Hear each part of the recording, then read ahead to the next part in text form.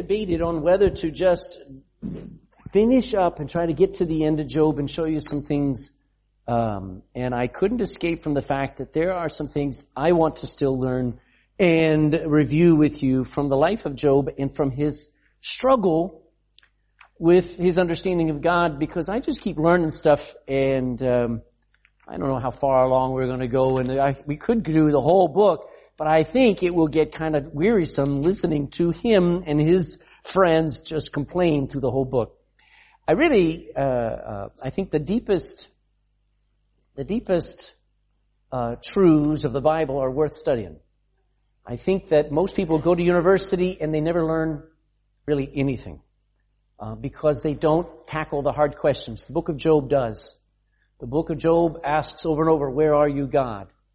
And there's an answer, and this ought to be a bestseller in every Christian's life. It ought to be something that you say, maybe I just read through it once a year, but I need to read through and listen and weep with Job and struggle with him and learn from him, because God put it right in the middle of your Bible for a purpose. So let's start in Job chapter 10, where Job asks, and he says, if I only had an audience with God, I know what I would say. And he's very emphatic. Job would rather argue with God than with people. And that's not a bad thing, because it's easy to argue with flesh and blood. It's easy to argue and debate and maybe even win with them. But when you have deep scars and hurts, you need to talk to God. And you need to be able to tell him how you feel, ask him the hard questions. So Job questions God's purpose in all of this. So Job chapter 10, let's just read verse 1. He says, my soul is weary of my life. You ought to circle that word weary. Weary means more than just tired. I will leave my complaint upon myself. I will speak in the bitterness of my soul. What he's saying is, I just want you to see me as one big complaint with you, God. So, Job is tired. That's a given. Months have gone by and nothing's changed. He is physically tired, but worse, he is tired in his soul. That's why he uses the word weary. He's tired of living. He's tired of carrying the burden of life. So so all he can do is complain, because he's so tired emotionally and physically. And I guess my thing that I'm trying to get to is, do you ever feel that way yourself? Do you ever get where, I just don't want to get up. I just don't want to try. All I know is I'm just going to complain all day long. So Job he says, you're only going to hear complaints from me, God, now. Because that's all he feels he can do. And I'm going to sneak in some conclusions that I would save for later, but I think they're very important to say right now. It is nice when you are frustrated, when you are defeated, when you are tired. It's nice to know somebody else is praying for you and believing God for you. When you can't praise God, it's nice when you know that somebody else is. And that's the work of a church. Job had no support. He didn't have anybody saying, Job, I know you're going through a hard time. I'm going to pray for you. I'm going to praise God for you. I know you can't praise him right now, but I'm going to praise him. That is invaluable. Would you agree? So Job only knows how to complain right now. That's all he can do. Every once in a while, you'll see him claim a promise of God, but basically 99% of the time, he's going to express his frustrations, his disappointments while he sits on that ash heap. Now, could you blame him? If your body was covered from the crown of your head to the tip of your toes with boils, that every time he would, I'm sorry, but every time he would break them and the pus would ooze out, another one would come up. He never got out of the health problem that he had. He never got encouragement. It just was day after day after day. So I don't know if I could ever blame him for being and feeling this way. But there is no excuse for any of us continually to complain. Why? Why don't we have the same excuse? What do you think? Let me raise your hand. We have a completed revelation. He had so little. What were you going to say? We usually get let up, but not every Christian does. I have known, there's a lot of biographies to read as a Christian. One is a biography about a missionary named Adoniram Judson who went to Myanmar, went to Burma the day. For 7 years he was put in prison by the Myanmar government because he was English, he was British, and so they just labeled all British, no matter who they were, as spies. And they put him in a hole in the ground, and the little slit that he was available for air, they fed him through with moldy old bread and things, and he was in and out of that prison for 7 years. It never let up. Now, you think, well, he got out in 7 years. I can't comprehend going a month in that hole. Do you know what the Vietnamese used to do to American soldiers when they captured them? They put them in a box 1 meter by 1 meter, and they locked it, and they left them there for weeks upon weeks, and they would drip water into it. That's all they got. In that thing, they didn't get a glass, they didn't get a cup. When food was just dumped in there, they had to grab it or else it would fall through the floor. They were put in where the excrement was and everything. They just left them there. How do you survive that? How do you go on?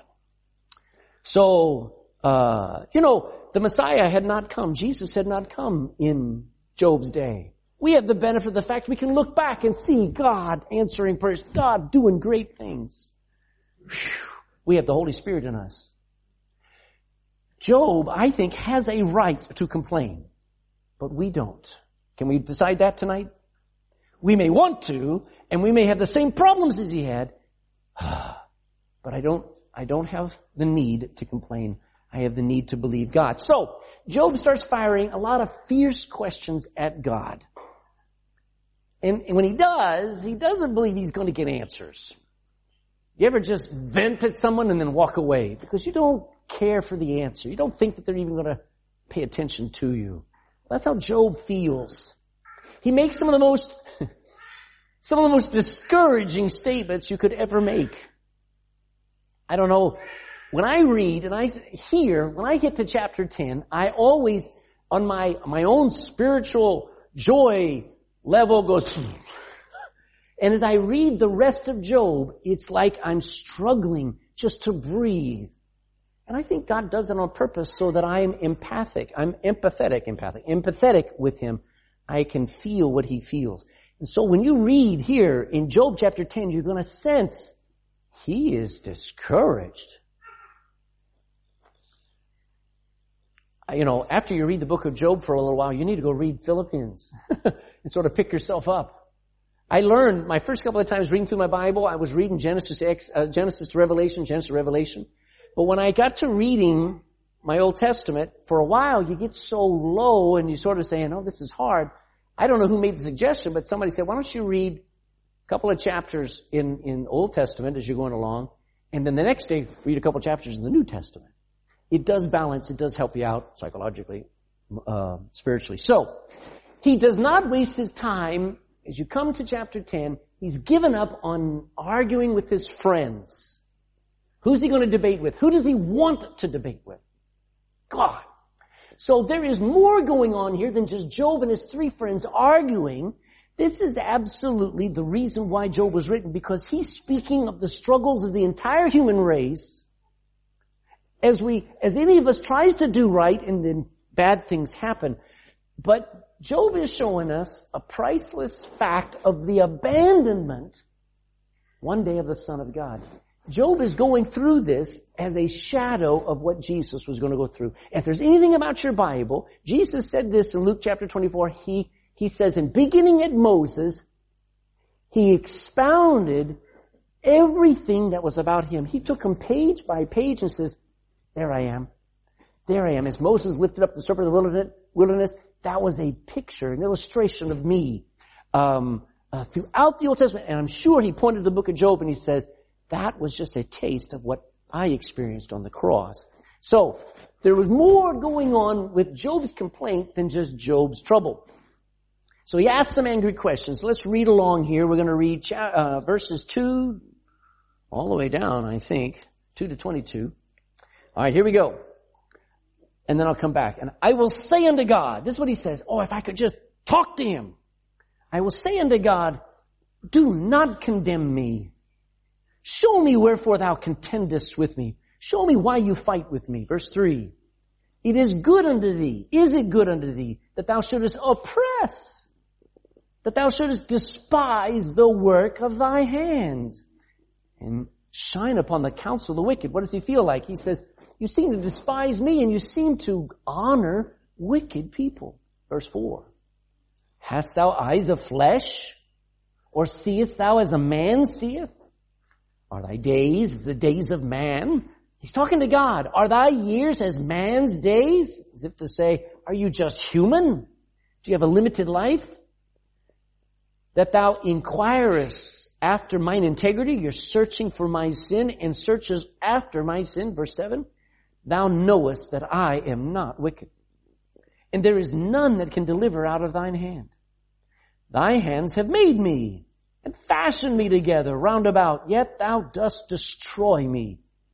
Remember, I beseech thee, still talking to God, that thou hast made me as the clay, and thou wilt bring me into dust again.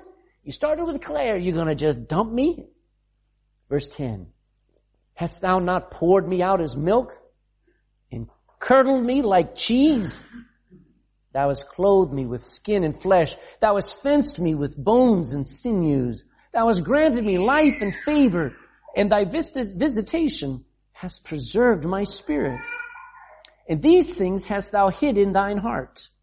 I know that this is with thee. I know you know about all this. If I sin, then thou markest me. And thou wilt not acquit me for mine iniquity. You don't seem to forgive me. If I be wicked, woe unto me. And if I be righteous, yet will I not lift up my head. I am full of what? I'm confused. Therefore, see thou my affliction. Do you see my trouble? For it increaseth. Thou huntest me as a fierce what? You hunt me like a lion hunts. And again, now showest thyself marvelous upon me. Thou renewest thy witnesses against me. You line up people that point out all of my flaws and increases thine indignation against me. Changes and war are against me. I never seem to win. Wherefore then hast thou brought me forth out of the womb? Why was I born? Oh, that I had given up the ghost and no eye had seen me. I should have been as though I had not been. I should have been carried from the womb to the grave. Are not my days few? Cease then and let me alone, that I may take comfort a little. Before I go whence I shall not return, even to the land of darkness and the shadow of death. A land of darkness, as darkness itself, as the shadow of death without any order, and where the light is only as darkness. So, lots of questions. You see a very low, depressed series of angry questions. All right. First of all, he describes his relationship with God at this point as a wrestling match. Is that how you would talk about your relationship with Jesus? Every morning I get up and I'm having to wrestle God off of me. Get away! That would be awful. Would you agree? That's how he feels. Every moment of his waking day, he feels like God is on him like an enemy. He goes on and he asks, is it a good thing that you're doing this to me? Is this something that's good? You're opposing a righteous man, he says. I'm even the guy, you made me. I'm no accident. At the same time, why would you think it is good to honor the counsel of wicked men, and you seem to let them get away with stuff, and yet you seem to be against me? He then is confused. And he says, God, I wonder, are you aware of what you're doing to me? Do you see what other men see? Verse 4, he says, hast thou the eyes of flesh? Now, somebody comes to me and somebody says, Pastor, I'm having a real bad day. I'm having a bad week. I'm having a bad month. And I may try to understand, but my eyes, my comprehension can only see two-dimensionally. I don't see the depth of the problem. I don't see the beginning. I don't see the end. And so he's asking, God, are you looking at me like other people just see? They just see me as I am right now, two-dimensionally. God, are you aware of what I'm going through? Basically, he's saying, are you blind? Now, that's not a nice thing to say to God. All right? Can you imagine saying, God, are you blind? But you know, when you're bitter, you'll say things that you would never say if you were aware of it. Take your Bible, turn to Psalm 10. Job's not the only one that struggles with what God is or is not aware of. Psalm 10 in verse 1. Brother Dean, I'll ask you to read that. Psalm 10:1.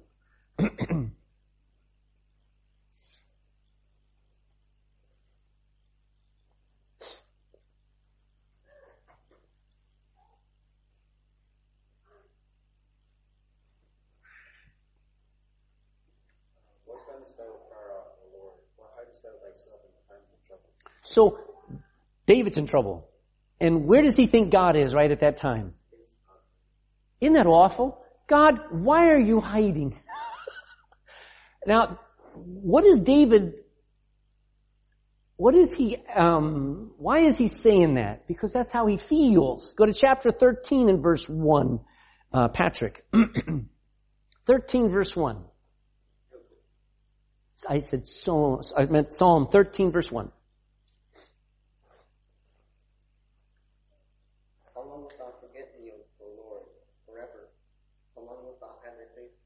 Wow. So he feels like God has forgotten him. Feels like God is hidden. He's not even looking. So don't think that, well, okay, Job's got it all wrong. No. It's true he's got it all wrong because God can't forget. He says, I've engraved you on the palm of my hand. But it feels like God has forgotten. It'd be like you're standing at a street corner. There's a Garda car down there. There are two Gardas standing down there 10 feet away from you. And a mugger runs up, grabs your purse and runs off. And you're saying, stop, thief! Are you guys blind? Is what you would say, right? And they just stand there and you say, why don't you run after him? That's how Job feels. He says, how come you're not doing anything, God? He then goes on and he says, why are you looking for sin in me when there is none? You ever felt like you were fine and there's nothing to be found? That's how he feels. And I probably think Job probably had no basic sin. Now, you see, we forget, even though I may not be sinning in a moment, I am still a sinner.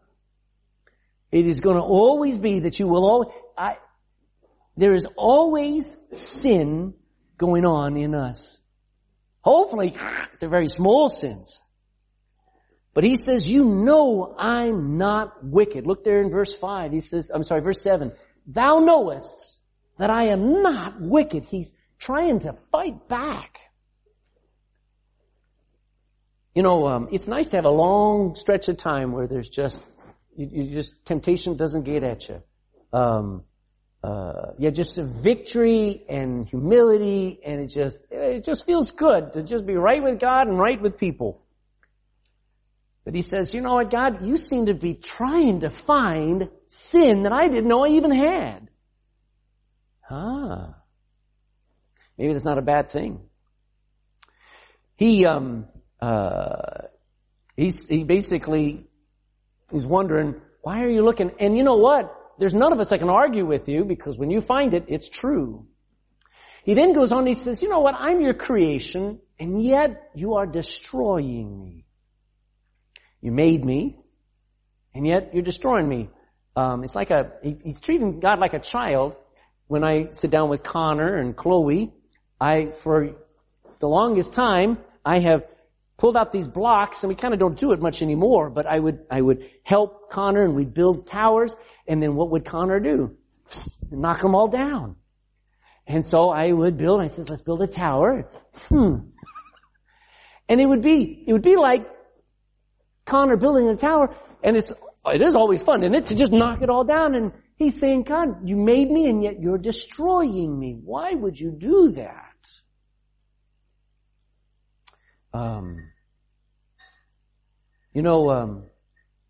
Let me just move on. He says, everything is wrong and confusing to me in my life. If I sin, you mark me and you won't overlook it. If I act wickedly, I am in so much trouble.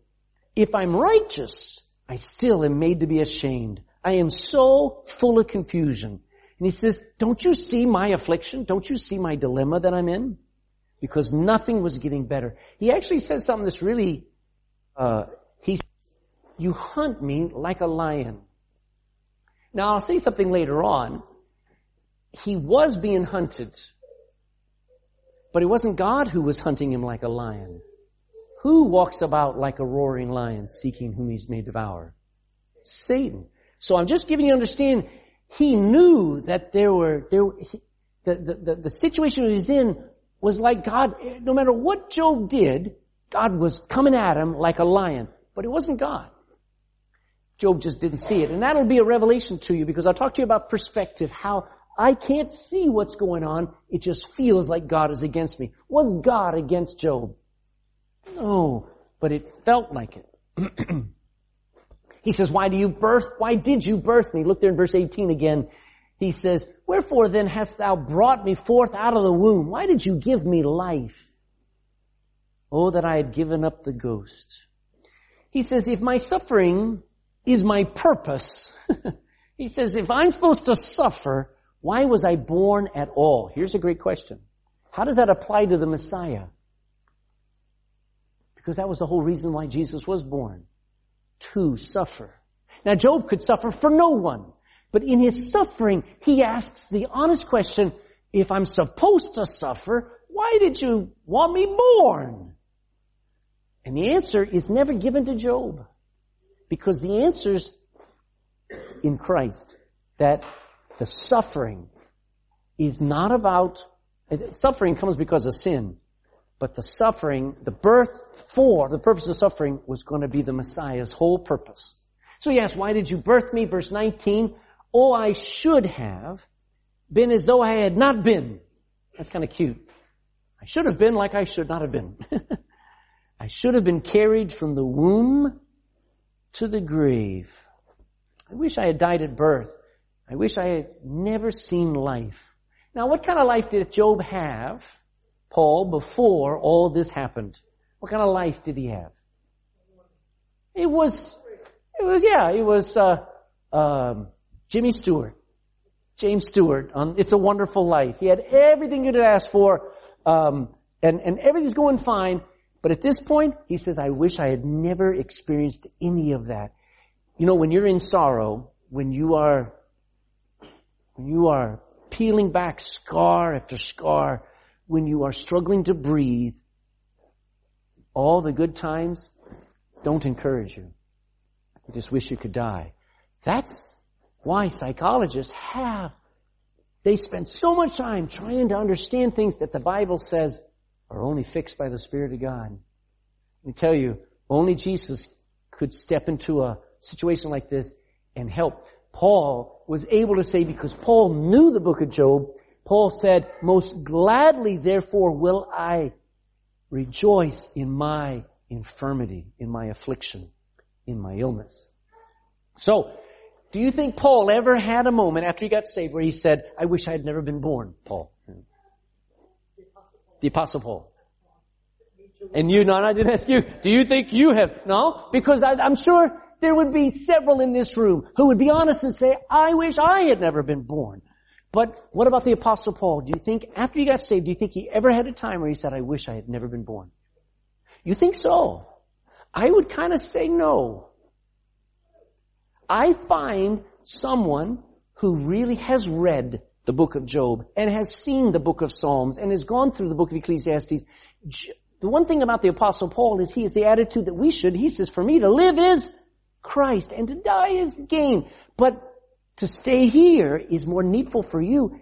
He did want to die, but only to be with Jesus, not because he wanted to escape his troubles. And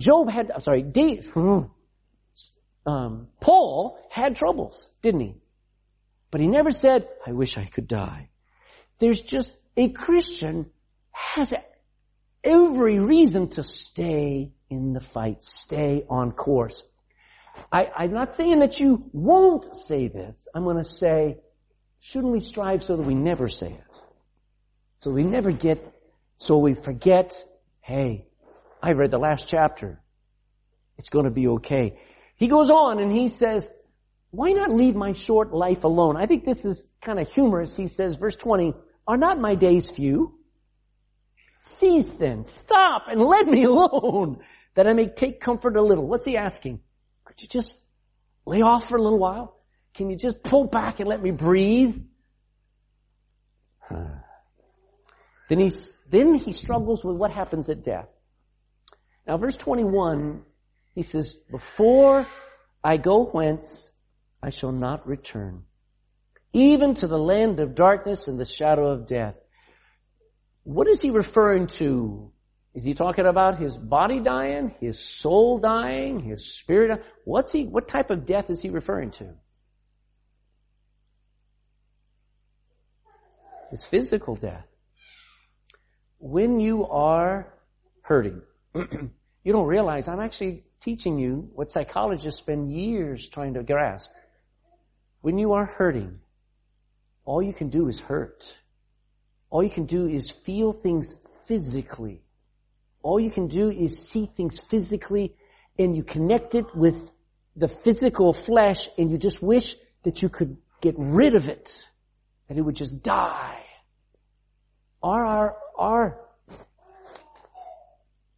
Let me hold that for a second. He speaks of going bodily into a dark grave. He says, it'd be much better if I could just die and my life would be over. A place where I will never return from the grave. Now, has Job ever experienced or heard of or read about a resurrection yet? No. Biblically, nobody's been resurrected yet. So, I don't know if he knows. Now, he knows that one day he will be resurrected. He knows that. But he says, when I'm going to the grave, that's it. I'm not coming back out like a week later. So he's looking forward to just it all ending. What is the difference between Job and somebody who's suicidal? One of them's trying to hurry it up. They both have the same wish, but one of them says, I'm just going to end it all. Now, can you imagine a Christian being at that place? I know of some. Don't ever say, well, Christians would never feel that way. Christians shouldn't. But they get to that place and they say, God's not killing me, so I guess I just got... No. The thief cometh not but for to steal, to what? To kill and to destroy. That is not from God. Job wants to die, but he's not going to take his own life. He calls the grave the land of darkness. Is that not true? He actually says the shadow of death passes over the grave. It is a land of absolute darkness. Eyes, folks, when somebody's dead, they cannot see light, can they? It is, to them, it is absolute. Their eyes are dark. Even light is darkness in the grave.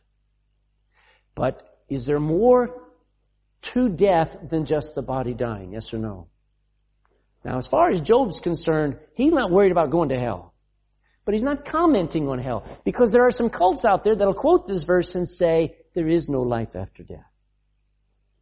So, you gotta realize, you're quoting from the wrong place. Job's not the guy to quote to tell you about life after death. He just wanted to die, that's all. He wasn't trying to teach us about whether there was a happy place called heaven or paradise. He just can't even conceive of anything except I just want to die. So, let's get some application and we'll finish this up. Here's what we need to learn. Number one, without Jesus, the suffering of the book of Job, the suffering of Job makes no sense. Would you understand that? Listen, if you were a Jew going through the Holocaust and you read the book of Job, you know what you'd say? Yeah, I just want to die too. Job doesn't offer hope of, everything's going to be fine. Unless you know that Jesus is going to come and suffer worse than Job and suffer actually victorious, Job feels no victory. But without Jesus, without the New Testament, the suffering of Job makes no sense. And let me say this, Without Jesus, your suffering makes no sense either. That's why I don't care if you're in the hospital or you're in what's an expensive car? A Rolls Royce. Doesn't matter where you are, you must be born again because life and suffering makes no sense without Jesus. Job's suffering is a preview of the Messiah being judged for sins that he did not commit. Job says it. He said, why are you condemning me, fighting me like I'm some wicked person when I haven't done anything wrong? He's predicting, he is shadowing a day where God will judge a man who has really nothing on his account, no sin, and God judges him and kills him. Thirdly, Job is struggling with life and trouble as he sees it. That is very important because that's the problem. Most churches teach doctrine based on perception. What does that mean? What we feel like. They say what you want to hear. You have an itching ear, and the minister at the front, most of them are becoming female, the minister scratches behind the ear, doesn't tell you the truth. And so Job is showing us that you better not believe what you believe because you feel it.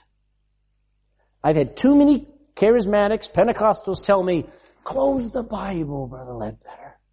You're thinking too much. Feel it.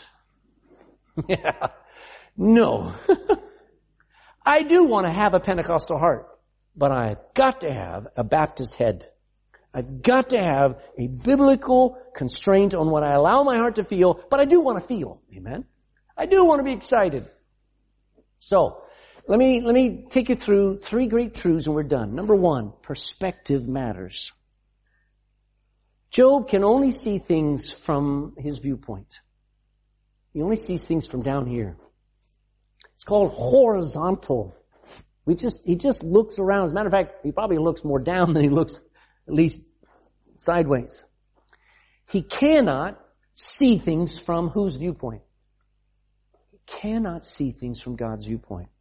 So Job, alright, let me just use this. This is a great illustration. This is a volcano. Alright? You know that. Alright? But that's the perspective of somebody watching the volcano erupt. But that is a volcano. That is from 250 miles up from the space station, looking down on an eruption of a volcano up on an island just north of Russia there. That looks cool. Perspective shows you a whole different viewpoint. Show you another one. What are those? Those are stairs. Boring. Until you get a perspective and you look down on those stairs and go, cool. Perspective can take what looks plain, what looks like disaster. And if you could just see it from another view, you go, wow, God is working all things together for awesomeness, for good. So, Job didn't realize, he's crying out saying, if I only had God's attention. Did you know he always had God's attention? God was writing down every syllable of Job's complaint. Job thinks that the lion is God attacking him when it was really who? Hey, when is it that Christians have trouble with seeing their enemy? Well, when you're getting close to God, okay. But when they take out their argument with people instead of with the spirit behind the people. See, my perspective is, somebody comes out to me and gives out to me and says, pat down. And then just says something mean. I have time to think there's nothing she could ever say mean. I don't know what she could do. But anyway, pat down. And I gotta realize there's a spirit behind her. See, Job's blaming God for tearing at him and he doesn't realize God's up there and he's got Satan on a leash, but Satan is nibbling and chewing and tearing at Job, and Job only thinks God's doing it. So sometimes when you say, God, why are you doing this to me? It's not God doing it, is he? Usually. Usually we've done it to ourselves, or the devil's tearing into us because we've let him in. Third, Job is very confused about everything. Can we relate? You just sit down and try to explain why a 6-month-old We have a friend, she was here years ago. She had a little boy, and he got diagnosed with cancer. And for the last, how long has it been? 3 years. They've been in and out. Little baby Evans. What's a 6-month-old doing with cancer? What's her last name? Joy what? Oppmann. They had a little baby boy, beautiful boy. And at 6 months old, they diagnosed him. I forget the cancer. And they've been in the hospital, basically living there for the last 3 years. How do you answer the why? You just say, that's very confusing. I mean, they're trying to do right. They're trying to live for God. That baby's just an innocent baby. What could be wrong with the baby? Why would God do that? Sometimes it puts you over the top. You say, I have no answer. I'm confused about it too. Job welcomes death. This is how he looks. He can only see down. He just says, I just wish I could finish life. How could you welcome death if Jesus has given you life? Because your perspective is only down here. If you could get a view of God. What happened with Moses when he was tired of leading Israel? He had got them out of Egypt, but all he had were a bunch of complaining, murmuring, griping, bad attitude Baptists that came out of Egypt, and they just kept blaming Moses. They kept wanting to go back to Egypt, and Moses went up to God and said, God, I've had it. I need to see you. If you could just show me your presence, it would help me, because right now I feel very alone. Right now I want to quit. Right now I want to drop them all. Can you just give me a glimpse of you? And God says, no, I can't. But I'll do this. I'll put you in a cleft of a rock, a little hole in the rock. I'll cover you. I will pass by, and then you'll see the after effects of me. Will that be enough, Moses? And Moses says, bring it on. And that encounter in Exodus chapter 33 helped him go 38 more years. Because he got a view of God. Because he kept looking at his brother. Remember, his brother made an idol, a huge calf. His own people so discouraged him, and that discouragement almost overwhelmed him until he got his eyes back on God. So Job, he didn't have what we have, and that is a different perspective. Job didn't know God was guiding his thoughts and his words and his feelings for our benefit. Romans 15:4 says the things that were written aforetime in the past were written for our learning. So all of these words in Job were written so that we would learn. It says that through the patience of Scriptures. Good night. Go to Romans 15:4. It's too good to miss. Romans 15:4. Yeah, through patience and comfort. For whatsoever things were written aforetime, in the past, or written in the Old Testament, were written for our learning, that we through, what's the word? What did Job teach us? Patience. That we through patience and comfort of those Scriptures, that we might have what? Job didn't have any hope at that point, did he? But his life gives me hope. His struggle gives me hope. So sometimes, Brother Dean, let me tell you, in your future, I'm going to prophesy. Are you ready? Yeah. I'm going to predict that you're going to have trouble, and it won't be for you. It'll be for a few years later where you'll be able to say, and God got me through. It won't be because you did something wrong. It won't be because God just went on vacation. It'll be because you will be an example to someone else for their learning and through their patience, and they'd have comfort and hope. So Job didn't know any of this. Job's perspective was, it's just me and I hate me. Second great truth. Job didn't know that God was keeping great records.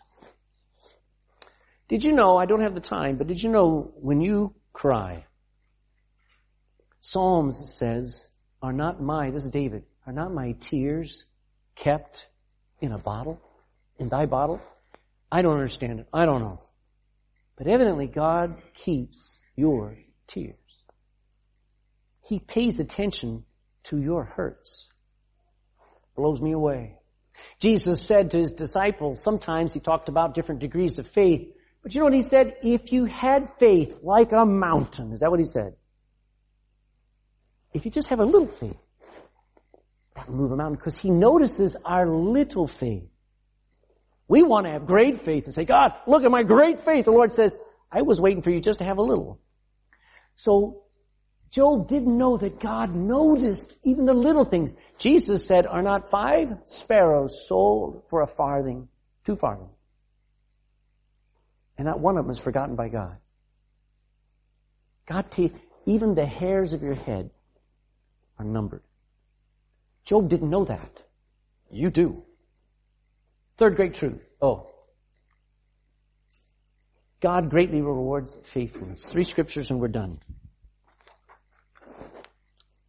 I guess maybe I don't know where they are. Drat, I don't have the last page. They were good. Anyway. Trying to think of where.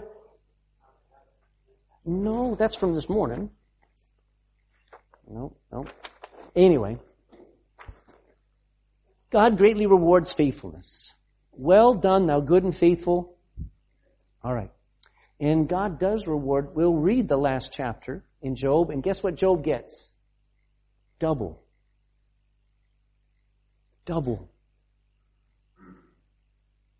God does reward.